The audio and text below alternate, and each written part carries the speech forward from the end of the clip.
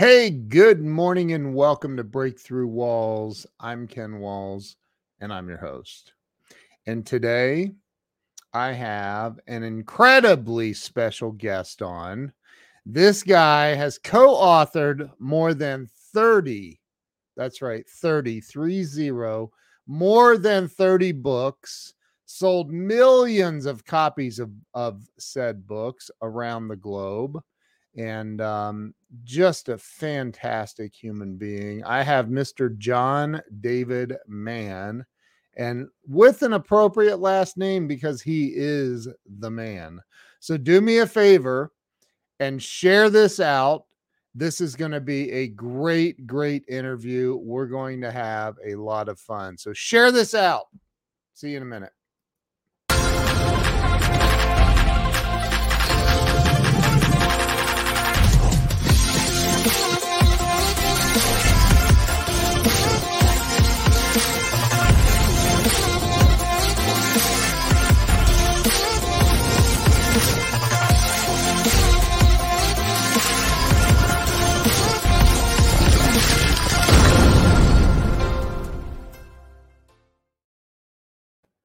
And we're back. Let me bring John onto the show. John David Mann, welcome to the show. Thank you so much. I look forward someday to being one of those walls that gets smashed. I love that opening, man. It's great. Thank you. Thank you. I had somebody, a friend of mine, Craig Duswalt, sends me a text message and he says, "How on God's green earth am I not in one of those openers?" Those spots cost, right? You got to pay for those. That's spots. right. 1.7 million and you're in. So John, first off, thank you for coming on today. There's the inimitable Ben Gay III. Ben, welcome. Thank you for taking the time to come on here today and chat with everybody and tell your story. I'm looking forward to going through some of it. So let's start with where you were born and raised. Yeah, I come from an undistinguished background. Well, that's not true. The background is distinguished. I was undistinguished. I was born as a child, as you know, and in that gets them every time. Here we go. And in Summit, New Jersey, in central New Jersey. I am a Jersey boy. Wow. And grew up there. My dad was a musicologist, a fairly famous musicologist and a choral conductor. Very fine choral conductor. He conducted choirs of world renown in his time as a specialist in Baroque music, Bach and Handel, and so forth. Wow. My mom was a school teacher and musician and a playwright. She wrote children's plays, but plays on serious topics like Abraham Lincoln and the Civil War and all kinds of things. So she was a playwright. It's just that she believed that kids could do serious theater.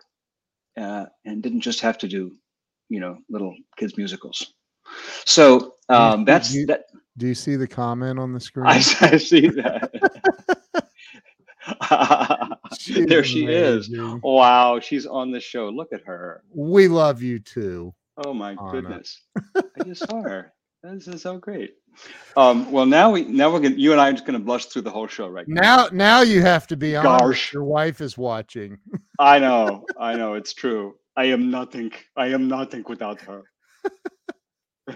That's so funny. So I grew up in New Jersey. That's where it started. With musical parents. Correct. Musical and literate parents. Music was always my background. I started out as a professional musician. I have on numerous podcasts, I have said that my career has been like a pinball game. I've gone bang, bang, bang, bang, bang, bang, bang, and done many different things in my life. Drawn by interests and curiosities that I've had. I started out as a classical musician, which was a pretty conventional track for my family. I played the cello. I was a composer. I won some international awards when I was a young teenager, true Jersey boy, when I was 13. And so I was really headed for a career as a classical musician. And I got offered a couple of positions for teaching composition at a couple of colleges, which was weird because I didn't finish high school. I dropped out of high school in my junior year to band together with a few friends and start our own high school. We were unhappy with the schools we were in, and wanted to create a school of our own where we could really learn and study like anything. So we did. We built this school, and in my senior year, I went to it as a student in its first year. And after I graduated from that school, because we did offer our diplomas, we did graduate our students. We did have adults on our faculty. We had a massive cadre of volunteer teachers from our parents and all their fields of expertise. Everything from sewing to computer programming to contemporary American literature to foreign languages to you name it, we had it. Wait. Can we back up for a second? Did you just say you dropped out of high school to start your own high school? That is how did the New Jersey government look at that? I mean, how does that even happen?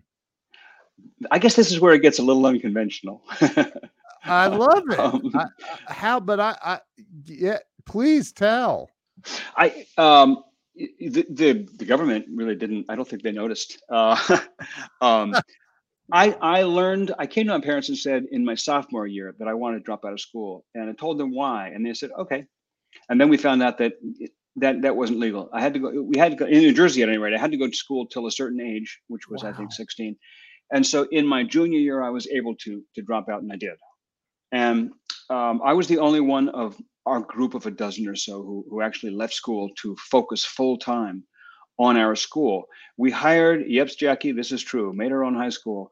We hired, and I put the word hired in quotes because there was no money involved. We hired an amazing man, a novelist named Julian Thompson, probably my first encounter with a real live novelist, who came on as our director. And Julian and I worked together for months and months and months, and did the fundraising and did the research and did the outreach and gathered a student body. And the following September, we opened our doors. And we, as I say, I went to it as a senior, graduated in the first graduating class, and then I went back and joined the faculty. So I was in the faculty of that school for a year. Hey, Joachim from hell, I remember. You said his name right. That's because I have classical roots, man. You said it. He's a friend of mine. I just call him Joachim. Well, that's pretty good. But it's better than Joachim. Joachim. Yeah, Joachim. Better than Joachim. Yeah, names. Wow. People call me David all the time. They do. I can't figure it out. It's like that is so funny. So so that was my educational background, and then I left that school. So I actually technically did graduate from high school. Wow. And then I spent some time studying music at a music college in New York. But I never did matriculate. I lived on the Yale campus for half a year. I was dating a girl who went to Yale, and so I lived in the women's dorm, freshman women's dorm, surreptitiously. My mom called me the Yale ghoul, and then the dean of women had a sit down with me and suggested that it might be more appropriate if I found lodgings elsewhere. They talk like that in Yale, so I did. So I got an apartment in downtown New Haven, and the first weekend that I was there were 2 shootings and a stabbing right across the street. So that was where I lived for the second half of the year, and that was it. That was as far as I got. I never did go to college. I mean, I never did matriculate. I never earned a college degree. So I am not really a high school dropout, but I'd like to say I am. Well, technically you are. Technically I am. Yes. Yeah. So see, I can wear that badge of pride. I walked out in 12th grade and never went back. And I didn't start my own school. You see, I didn't have the foresight to do that. Well, how did you even think? You know what? I'm sick of your stupid curriculum and rules. I'm going to start my own school. Who does that at 16? Right. I don't know. It'd be like Bill Murray in Groundhog Day. I'm not going to play by your rules anymore. Right. So you and me and Steve Jobs. We're all in good company. Right? All high school dropouts who then went on and did something. I know. Brian Tracy. I did not know that. Far out. Good Yeah. company. Thank God So for Brian Tracy, because that saved me. But yes, anyway, go ahead. precedent. Good to have Yeah. precedent. So Yeah. I mean, I had a to sum up, because we were talking last night. You and I were talking about traumatic childhoods and Yeah. overcoming hardships. I had the opposite of a traumatic childhood. I had a wonderful childhood. I had amazing parents that were incredibly supportive and that basically told me they were the archetypal baby boomer parents. I mean, they weren't baby boomers, we were baby boomers. Yeah. Parents of baby boomers who said you can do whatever you set out to do, and I just believed them. Wow. The trauma part came pretty much after that. In my years as an early adult, in my first marriage, our first child died at the age of 10, which was an event so horrendous I couldn't believe it was happening. I was in absolute disbelief. I think for years afterwards, almost like not denial as well, maybe denial, disbelief, just like how could this happen? Wow. And the marriage fell apart. The first business I created fell apart, and I was forced into bankruptcy. And so all these things, bam, bam, bam, sort of started happening to me in my 20s. Wow. That sort of showed me the darker side of life, I guess you could say. Wow. And so that was my childhood, and that was my early adulthood. And I think it gave me both a lot of belief in myself in the first part, and then a lot of doubt in myself in the second part, which has worked out to be, I think, a pretty good combination. I've always said to be a writer, you need to have the arrogance of a teenager and the humility of a Buddhist monk. And I got that total confidence part in my childhood. And I'm not sure about the Buddhist monk part, but anyway, I certainly got some lessons in humility in decades that followed. It took me 3 tries. It took me 3 tries, and you know this already. It took me 3 tries to figure out how marriage is supposed to work. And the third try, we have seen Anna show up today already on the show, has just been absolute bliss. And people say when they see us and Go Giver Marriage podcast, yeah, but that's the public side you're showing us. What's it really like? What it's really like is it's heaven. It's heaven on earth. We just adore each other, and we live a life where there is plenty enough difficulty coming at us from the outside. Yeah, we don't need to play it out on the inside.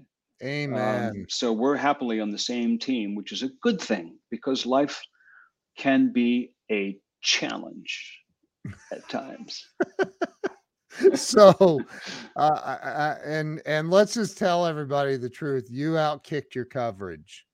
Is that what happened? I'm kidding. I'm kidding. Anna is so nice, though, and you are too. You're 2 of the nicest people on the planet.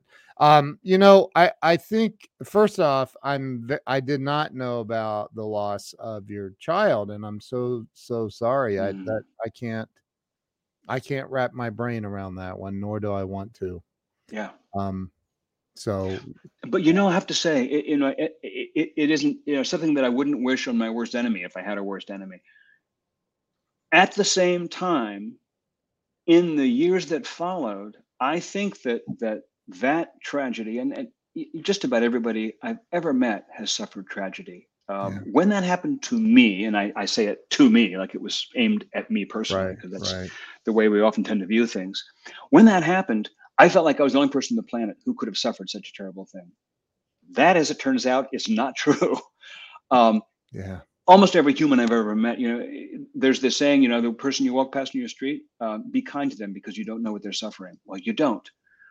Almost everybody has suffered some kind of unspeakable tragedy, whether it is as dramatic as losing a loved one, or a complete loss of your bankruptcy, or losing a limb, or going through war, or whatever these dramatic things are, or less dramatic, the betrayal of a friend, the kinds of the years of cold indifference from a parent or a spouse, the kinds of tragedies that don't show up in movie screens, or I guess they do really, but they don't show up in headlines in newspapers, and they don't look dramatic on the outside, but they're just as damaging on the inside.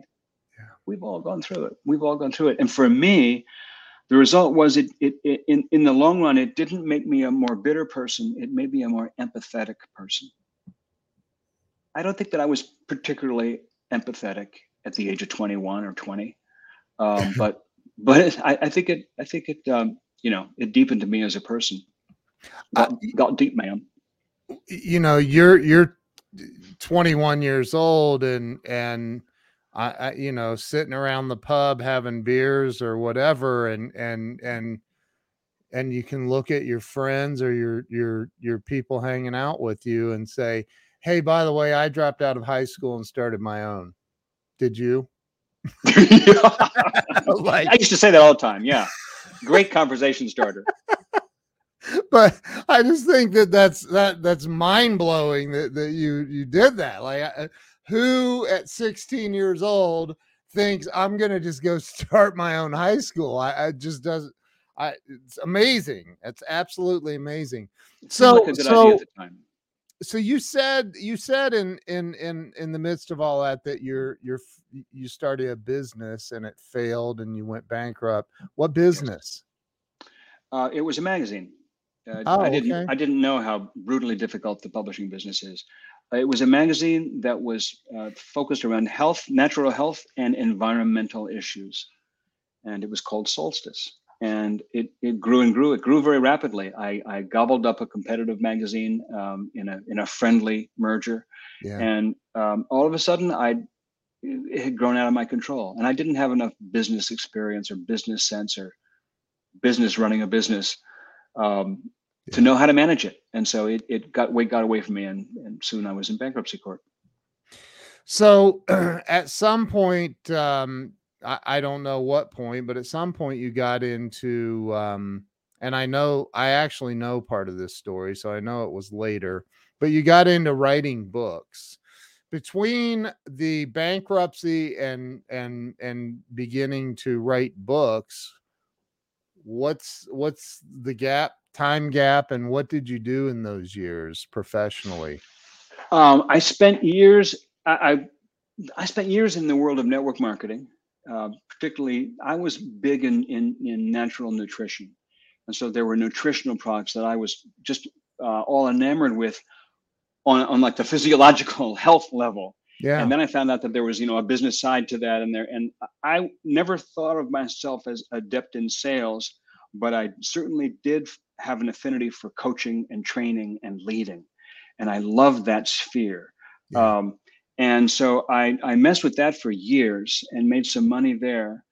And then I got into writing about business and writing about sales, and writing about network marketing and writing about leadership in journals, in business journals. And I participated in or started a series of journals, which the common denominator in everything that I did was I was always the guy editing other people's stuff. So the short answer is I did a lot of editing. Some of it paid, some of it didn't. Most of it didn't, actually. Yeah. I put in a lot of years making money on my own in the network marketing world and editing stuff that I loved. Eventually, the editing started to pay a little bit, a salary actually, and that bled into helping people put their books together, editing books, and then ghostwriting books, and then co-writing books, and then that finally ended up with where I am now, which is authoring and co-authoring books. And oddly enough, it turns out this is what I was meant to be doing all along. I just didn't know it. I kind of stumbled backwards into my calling, into the reason I was put on the planet. Well, it took me 50 years, but yeah, you get there eventually.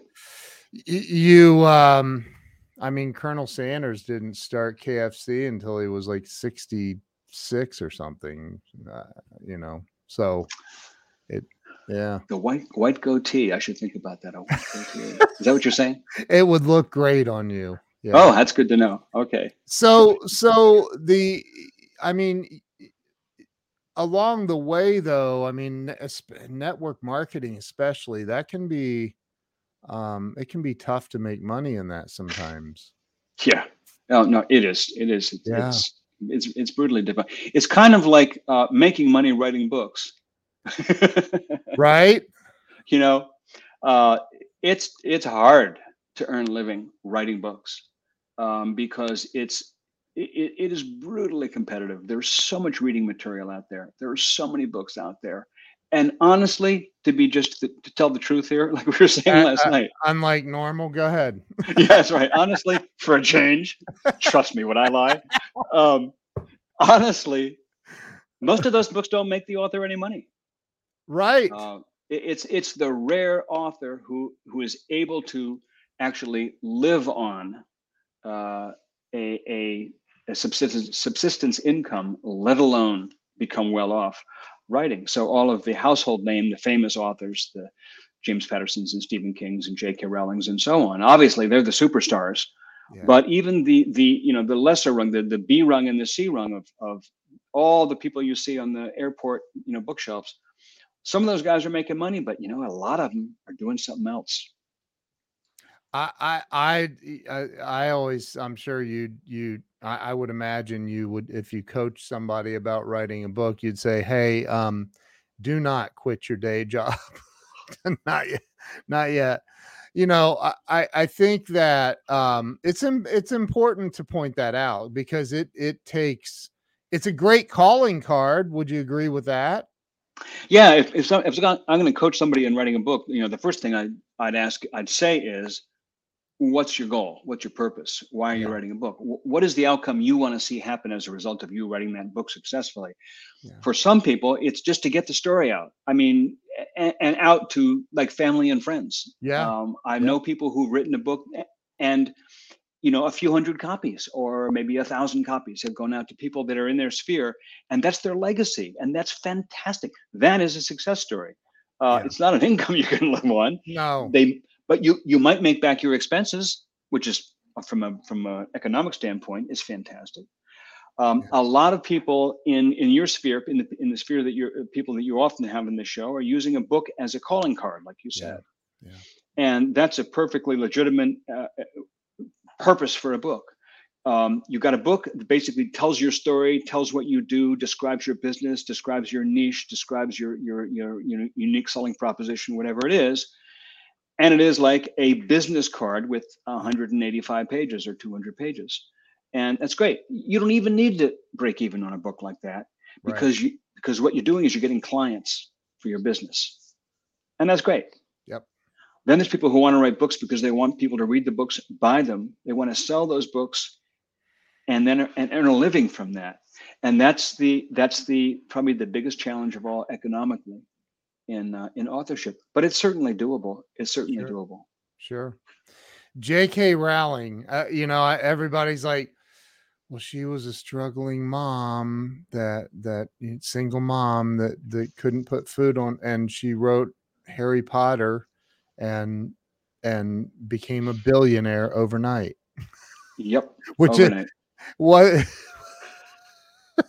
It really didn't go down like that, but it's definitely an admirable goal. I personally, I know what it takes to sell books, and that's just not one of the goals I personally would set. Like, I just not to earn a living, full time. And Joaquin, how do you say it? Joaquin. That's such a great reason. I want to write a book because no one else has written it. And you just nailed it there. It's the I don't know of any. Well, before I even say this, I'm thinking of an exception to this rule. But I don't know of any authors who sat down and said, you know what, I want to become an author because I need to get rich. I need to make money. I need to make a big income. It's not a reasonable business plan.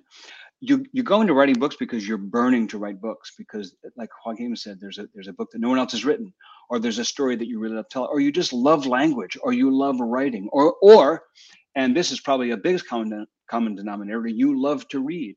Lee Child says, I'm able to write one book a year, one Jack Reacher book a year, but I'm able to read 300 or 400 books a year. So which one do you think I prefer? He says, given the choice, if I had to give one up, I'd be a reader. Yeah. Man loves books. And you need to have a complete love of books, love of reading, love of writing, love of language, love of words, for this machine to hunt, for this dog to hunt at all. But yeah, and then to make money, you simply have to do it really, really well. You have to rise to the top of your game, which is the truth in any industry, isn't it, Ken? It is. And you know what? I also think that along the way you can have a, boy, this is an overused phrase, but you can have a paradigm shift. I told myself for many years I hated to read books for many years. And then at 22, 1, somewhere in there, I read Tony Robbins' book, Awaken the Giant Within. And I was like, I want a jet helicopter. Like, right. So, and I'm like, so in this, I say this all the time. I wrote this in a Facebook post the other day. Read every book you can get your hands on, every book, because the answers to life, somebody's already written about your situation. Somebody's written a book about it, or written a blog. They've written about it. So read. And now today I absolutely love to read, but I used to tell myself how much I hated reading. I said that those conversations, I'm a horrible reader. I'm a terrible student. I'm blah, blah, blah, blah, blah. And then I had that shift. God, I wonder what teacher created that in you. Maybe it wasn't a teacher, but okay. Oh yeah. And she told me I would never amount to anything. I've written 7 books now and she's written 0. Ha ha. Right. I think that would be the appropriate response. Yes. Yeah.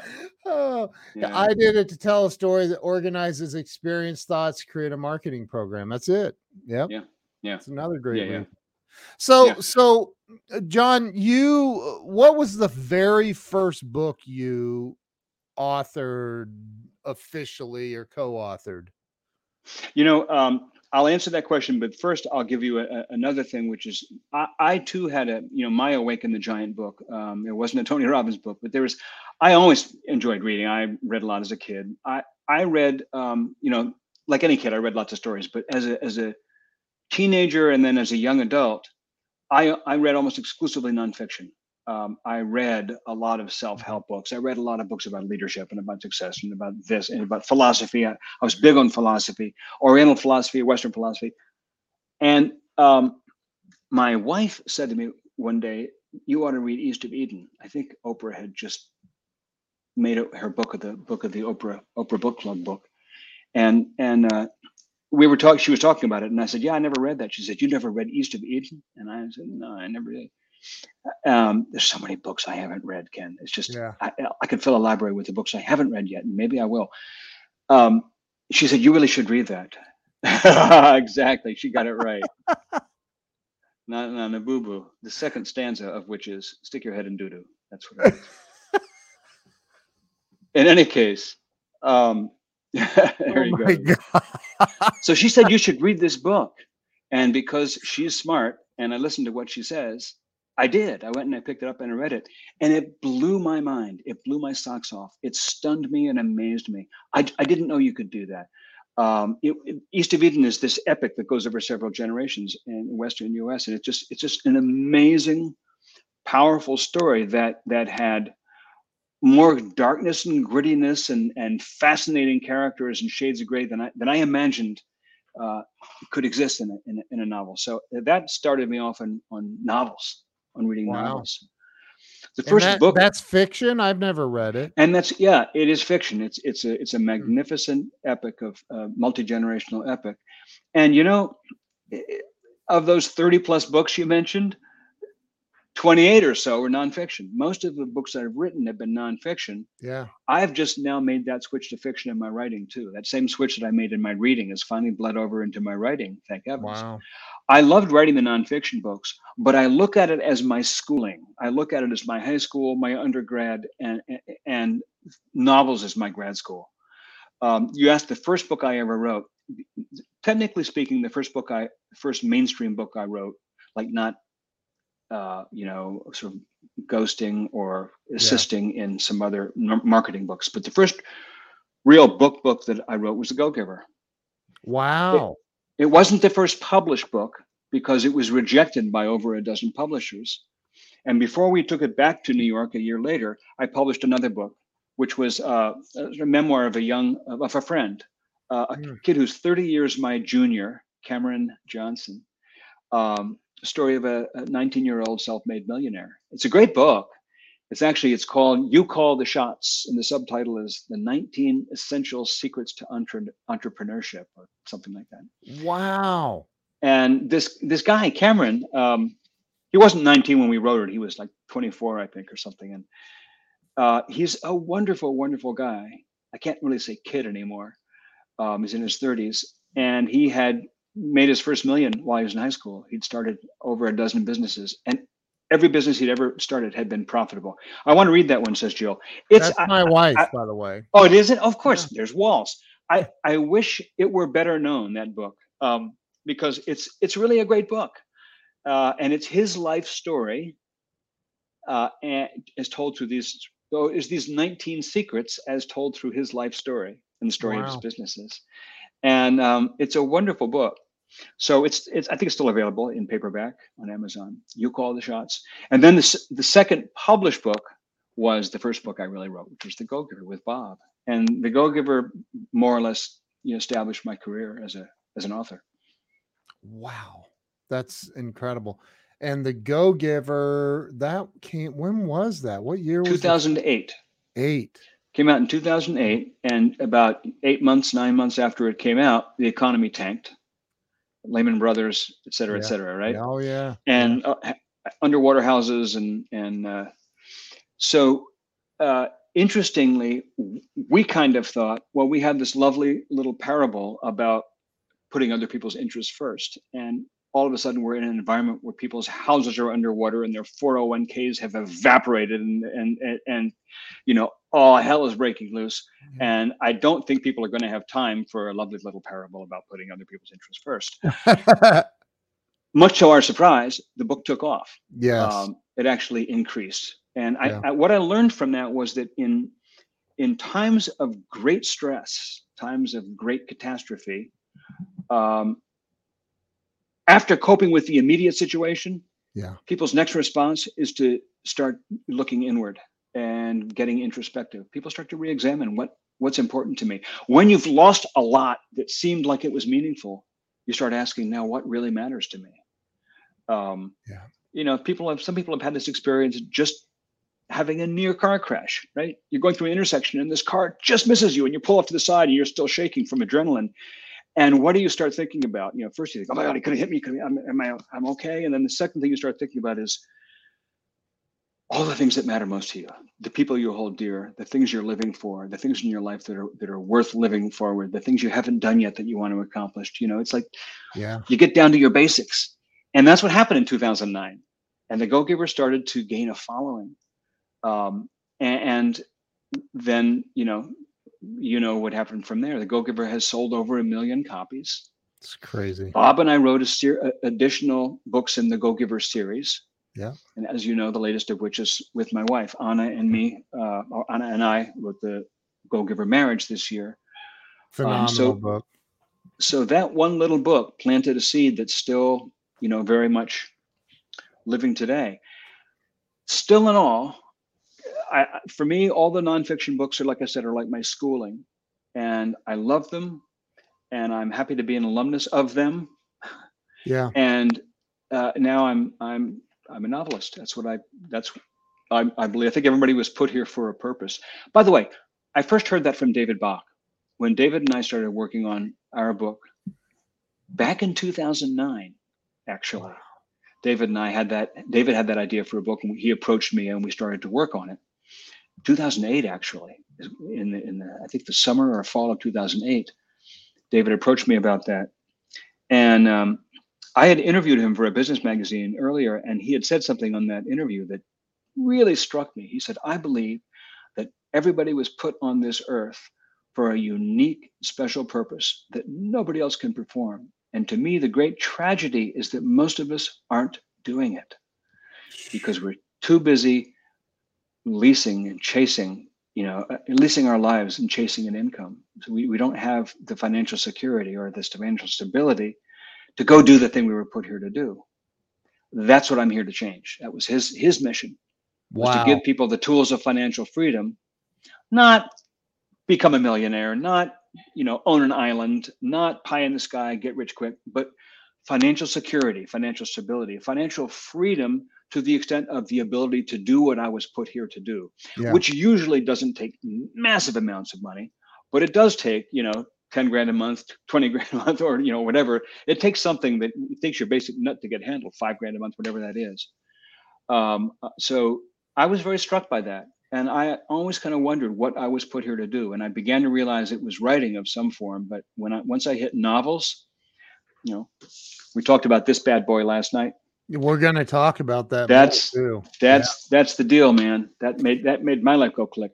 I gotta tell you, back, I saw Bob on Grant Cardone's podcast or something. Yeah. And I remember seeing that, and I'm like, I like that guy. And I literally, like, I did some research and found a phone number to Berg International or whatever. Yeah, Berg Communication. And so I call it, and Bob answers, and I'm like, wow. And so that's because all the staff were out that day. Right. I know. Right.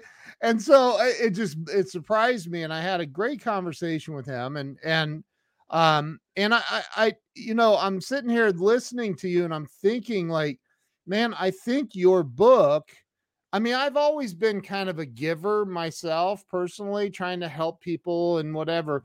But back in 2016 or 17, when when did I start the show? 18, I guess. I think that your book is part of the reason that this show exists. Wow. The Go-Giver.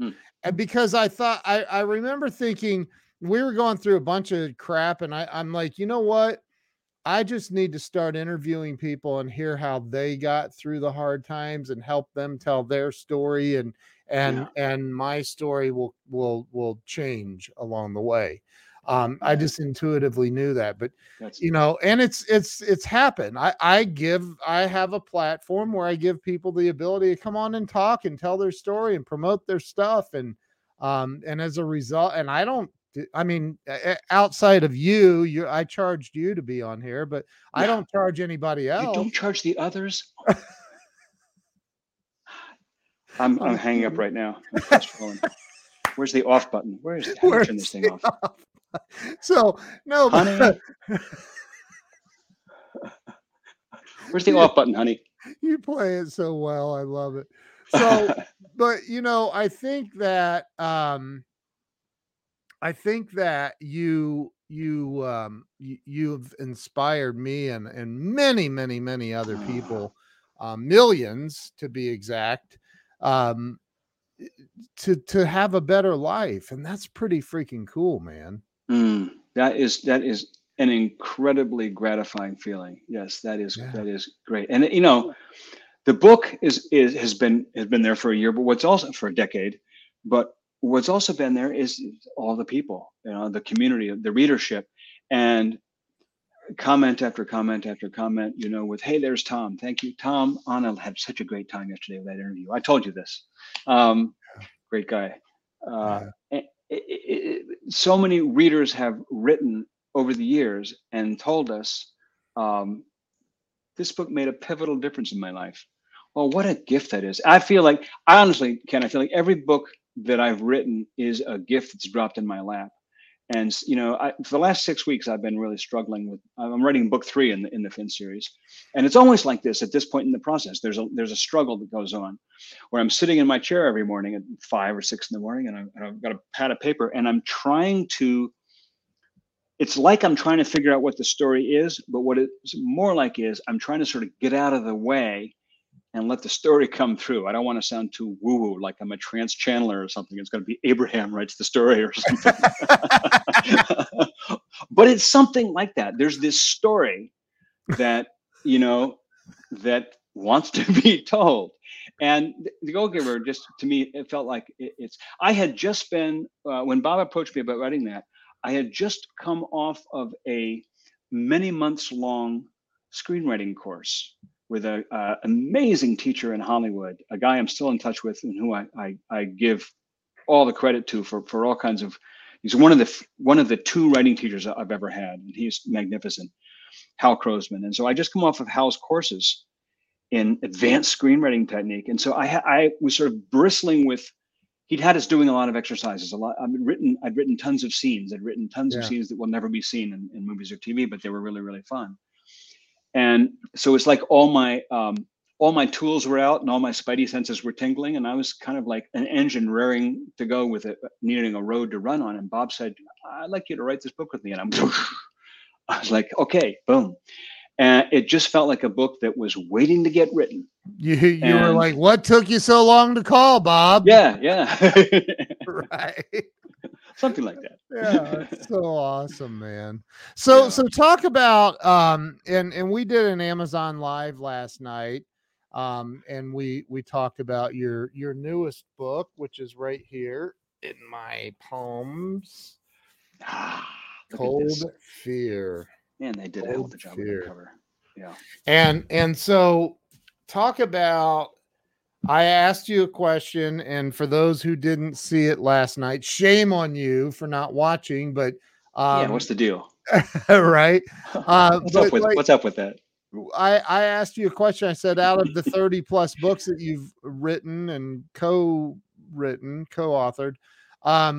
how many of them have been fiction? And you said 2. These 2. Yeah. Wow. I mean, really, all the parables are fiction. And I said this last night as well. I mean, all the Go-Giver books and Out of the Maze, the Spencer Johnson book. Again. Here we go. Yeah. Hi. There you go. Yeah. Cold Fear. This is the first book, and it just came out in paperback a few weeks ago. So Steel Fear was the debut of this novel series. This is book 2, which just came out last week in hardcover. And all the parables are fiction, but I think of them as sort of miniature novels, but they're not generally regarded as fiction. This is fiction, novels. So this is it. This is my and switching from nonfiction and everything I've done to fiction feels like, putting down the clarinet and picking up the violin. It's like a whole switch of career, as a whole switch of tools and techniques and everything. So it's really been a blast. So talk about the newest book. Talk about you've the Cold Fear. And you co-authored that with a Navy SEAL by the name of Brandon Webb. Yep. And talk about how that series, Steel Fear, was the first one you just showed. How did that even come about? So back in 2009, Go-Giver was just, a year and a half old. I got a call from my literary agent who had a guy walk into her office. This is when Captain Phillips, right in the heels of the Captain Phillips rescue, this dramatic thing that we've all seen the movie now, right? This is before Captain Phillips was Tom Hanks. He was just Captain Phillips then. Yeah. And he'd been rescued by these 3 SEAL snipers who'd taken these 3 coordinated shots and taken out these 3 pirates. And everybody watched it happen on CNN. And my agent turned to her sister. They were watching TV and said, they were doing an interview with a guy who had trained Navy SEALs and was describing what kind of training goes into these guys. Yeah. And she turned to her sister and says, "I want that guy as a client. How come I can't get that guy as a client?" And then 3 days later, that guy walked into her office and said, "I need an agent." And that guy was Brandon Webb. Wow. He was not only a Navy SEAL sniper, he also, after he came off active duty, he was tapped to head the sniper school with a friend. The 2 of them completely reworked the sniper school for the 21st century. So he had a fascinating experience there. He wanted to write a memoir, and my agent gave me a call and said, "I know you don't do this kind of thing, but military book, but I thought I should let you see it." And I was like, "There's no way I am not doing this. This is so fascinating, so totally foreign to me. I knew nothing about the military. I never served in the military. I had great admiration, but no experience." So we clicked, and we wrote that memoir. It was a New York Times bestseller. That book is called The Red Circle. And Brandon and I clicked so well as a team that we went on to write another half dozen books together, all nonfiction, memoirs of different kinds, and so on. The last one of which was called Mastering Fear, which is a book about applying principles gleaned from the world of special operations and entrepreneurship in your life on mastering fear. In that book, I outline a 5-step process of what it takes to not be beaten back by a fear, not try to ignore a fear, which never works, but to actually go through the fear and harness it to your benefit, to partner with it. Wow. And that so that 5-step process for mastering fear, that book, Mastering Fear, kind of led to the novel Steel Fear. It's called the Fear series. Steel Fear is a story that is not really based on, but inspired by a series of real events that happened in Brandon's career back in the 90s. Yeah. And in short, it was when they had just integrated women into ships like this in battle roles, female jet pilots birthing on a birthing meaning sleeping, not giving birth. Right. Right. On an aircraft carrier was a brand new thing. And there was a sexual predator on this aircraft carrier. He was on for 6 months, this 6-month tour. There was the sexual predator who was molesting women in the dark. He would like run in, switch off the light, molest them, leave. Wow. As bizarre as that sounds. And it happened 6, 7, 8 times. They never caught the guy. And at the time, Brandon thought, well, man, what if these were murders? Because the staff of the ship was in no way equipped to deal with any kind of serious crime. That's not what Navy, what a aircraft carrier crew is trained to do. Right. So he had this idea for a novel. So, but wait, that's a true story. That actually, that the sexual predator is a true. That's a true story. That actually happened on the ship that Brandon was on, which was the USS Abraham Lincoln, which is this ship you see right here. Wow. And he thought, what if it were a serial killer? He had that idea. He brought it to me, and we sat on it for 10 years. I said, I definitely want to do that at some point. But it took a long time before, until I had the time, frankly, and felt the confidence to tackle a full-fledged novel, let alone a thriller. Also, the story didn't have a hero. And so I spent years thinking about this guy, Finn, who he would be, this damaged, wounded, traumatized Navy SEAL, who in Steel Fear is dropped onto this aircraft carrier for reasons he doesn't fully understand and nobody else seems to know. And he ends up being the guy who is both tracking the serial killer and suspected by some of being the serial killer. On the ship. On the ship. The whole thing takes place on the ship. The entire story takes place on the aircraft carrier. Wow. It's not really a military book per se. It's really a thriller. It's a psychological thriller. Yeah. By book 2, which is this takes place in Iceland, Cold Fear, in Reykjavik, the capital of Iceland, the northernmost, battling hardcovers, the northernmost capital city on Earth. It takes place between Christmas and New Year's in Iceland. And Finn has landed there in pursuit of some people that he thinks will provide some answers to these terrible things that have happened, some of which he remembers and some of which he can't remember. He has holes in his memory. But while he's there in Iceland, he gets embroiled in the sudden and mysterious death of a young woman who drowns herself in the prologue, and nobody knows why. And Finn himself becomes completely engrossed in trying to find out why, and he doesn't even know what it is about her death that draws him so, but he's compelled to investigate that, and at the same time becomes a suspect in that. So he gets mixed up with an Icelandic detective. It's my version of Nordic noir, taking place in Iceland, and it's a thriller, psychological thriller. There's mysteries, there's action. It gives you all the vocabulary and all the things that a really engaging thriller should do. It's also, for me, a study in humanity. And I mean, all the Finn books are a study on humanity. Yeah.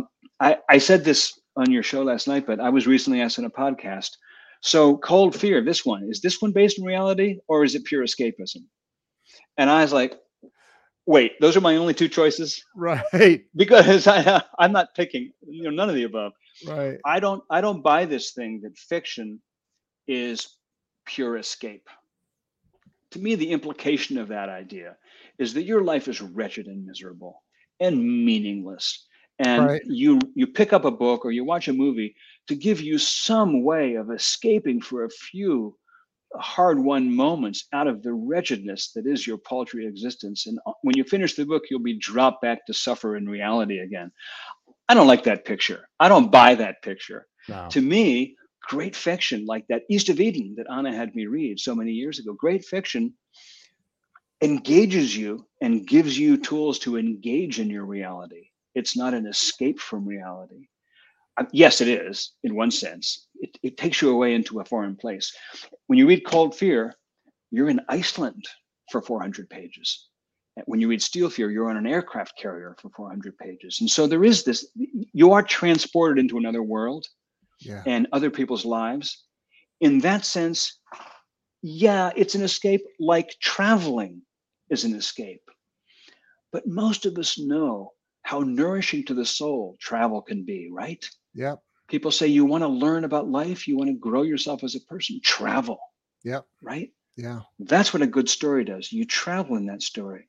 Yeah. But when you come back, when you arrive back home, when you close the covers and you've read the last page, I believe you should be a different person than the person who started. You're inspired in a different way. You have insights you didn't have before. It's what happened to you when you read Awaken the Giant.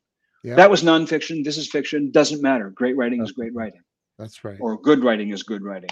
Um, Great. so Great work. that's they're stories about humanity and about the complexity of humanity. In a sense, Steel Fear is a book about leadership. It asks some big questions about leadership. Cold Fear is in a sense, a book about friendship, loyalty, and betrayal, and it asks some big questions about those things. So I've got your website scrolling across the bottom, webandman.com. Yeah. Everybody watching should go get a copy of this book. It's over on Amazon. Last night it was down to $25.20, I think. I don't know where it is today, but I got to tell you, like, you have, and I told you this before, and I mean it. You're one of my favorite people, and your wife is amazing. I love both of you. I think that, I'm curious what your answer to this question. I ask this question on every show. And that is, in your years of being in network marketing and everything else that you've done, you've I'm sure had you've come across a lot of people.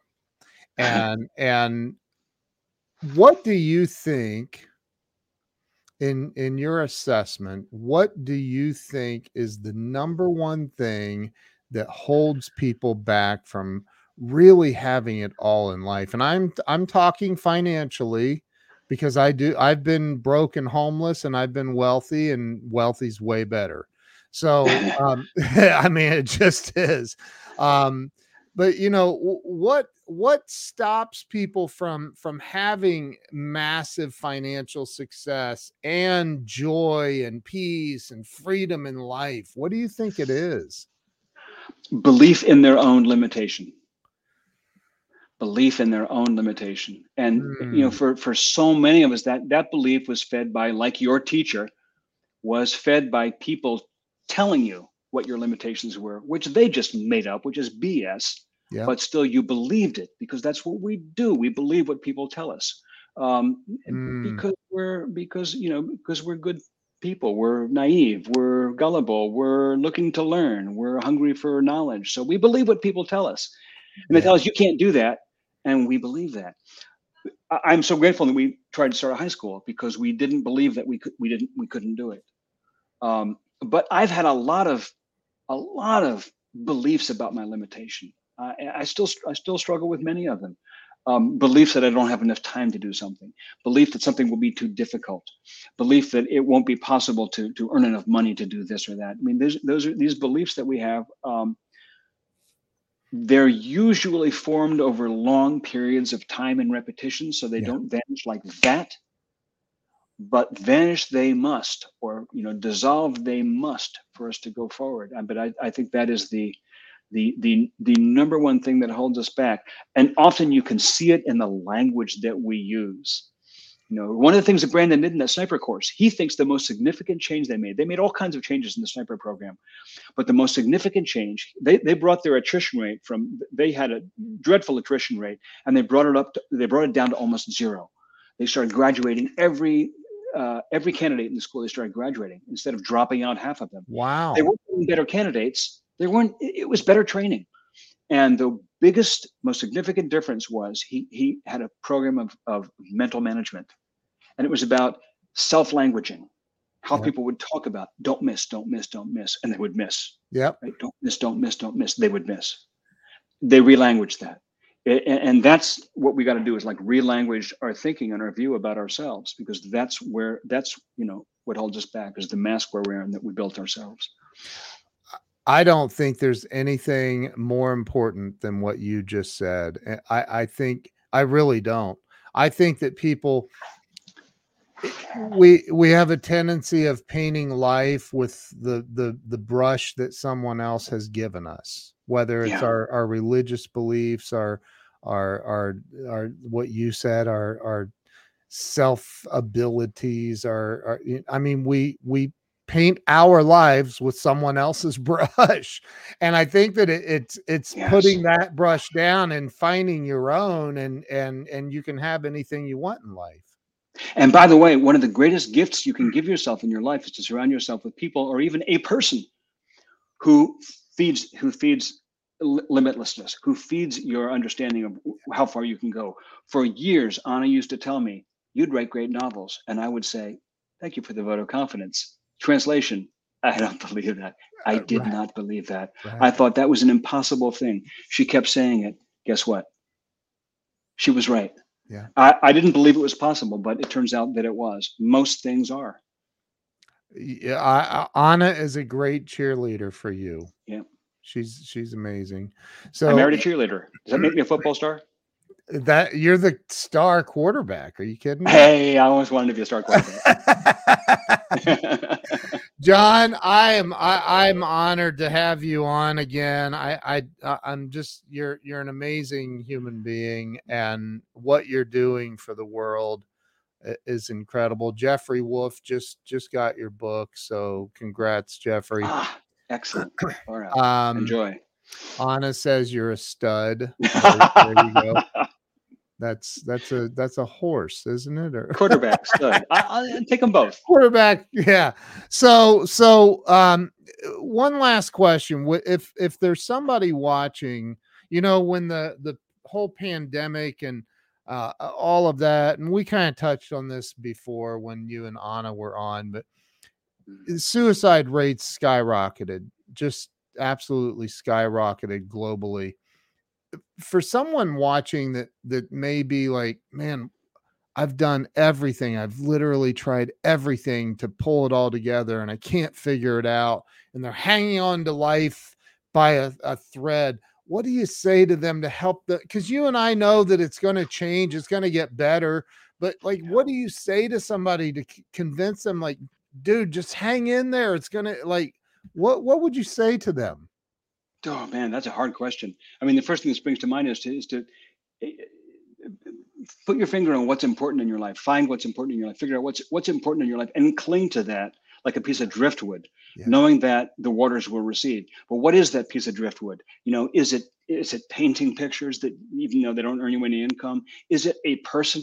Is it, Anna and I clung to each other. I mean, is it a teacher? Is it reading? Is it something you love to do? Is it something you love to study? Is it whatever it is?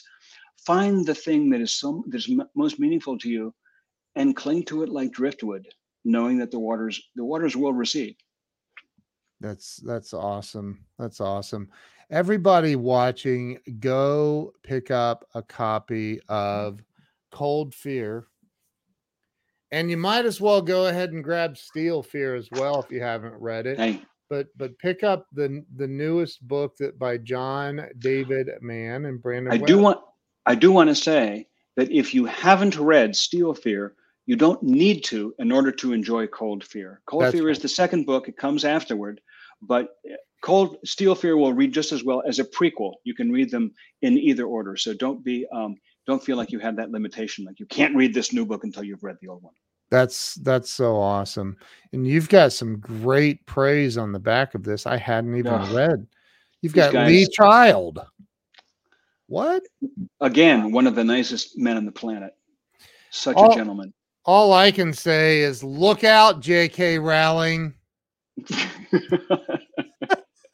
Yeah. Yeah. We have the quarterback's coming, man. John David Mann is coming for you. That's right. No, you're awesome, man. So thank you so much for coming on and sharing and just being who you are. Well, I love being on your show. This is just always have a blast with you. Appreciate you, you do. Thank you. I appreciate you as well.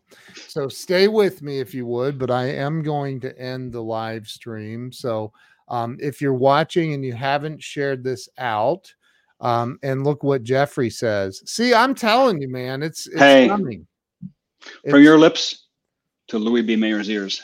Yeah. Well, he's coming. Dead, but well, yeah. It is actually in the works. Either streaming TV or feature film.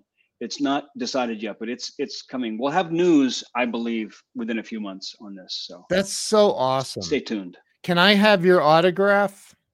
Yeah. Hey, on that site you mentioned, right there, Webb and Mann, you can actually buy autographed copies. Brandon and I just signed them together last week in Manhattan. Just autographed copies of Cold Fear on the site. Yeah, right there on the site. I'm gonna have. We had a book launch at the Mysterious Bookshop in Tribeca last week, and we sat together and signed cartons of books. That's They're so waiting for you. Wow. So go to webbandmann.com with 2 B's and 2 N's, webbandmann.com and get a signed copy. That's freaking awesome. I did not know that. Guess what I'm buying? My wife's still watching. Guess what I'm buying today, honey? Anyway, John, thank you so much. I appreciate you, and everybody watching, please share this out. If you shared it, share it again. It's not going to hurt anything. Just help the algorithm. So thank you. There you go. John, thank you so much. We'll see you guys later. Have an awesome day. Thank you. I appreciate you. Thank you.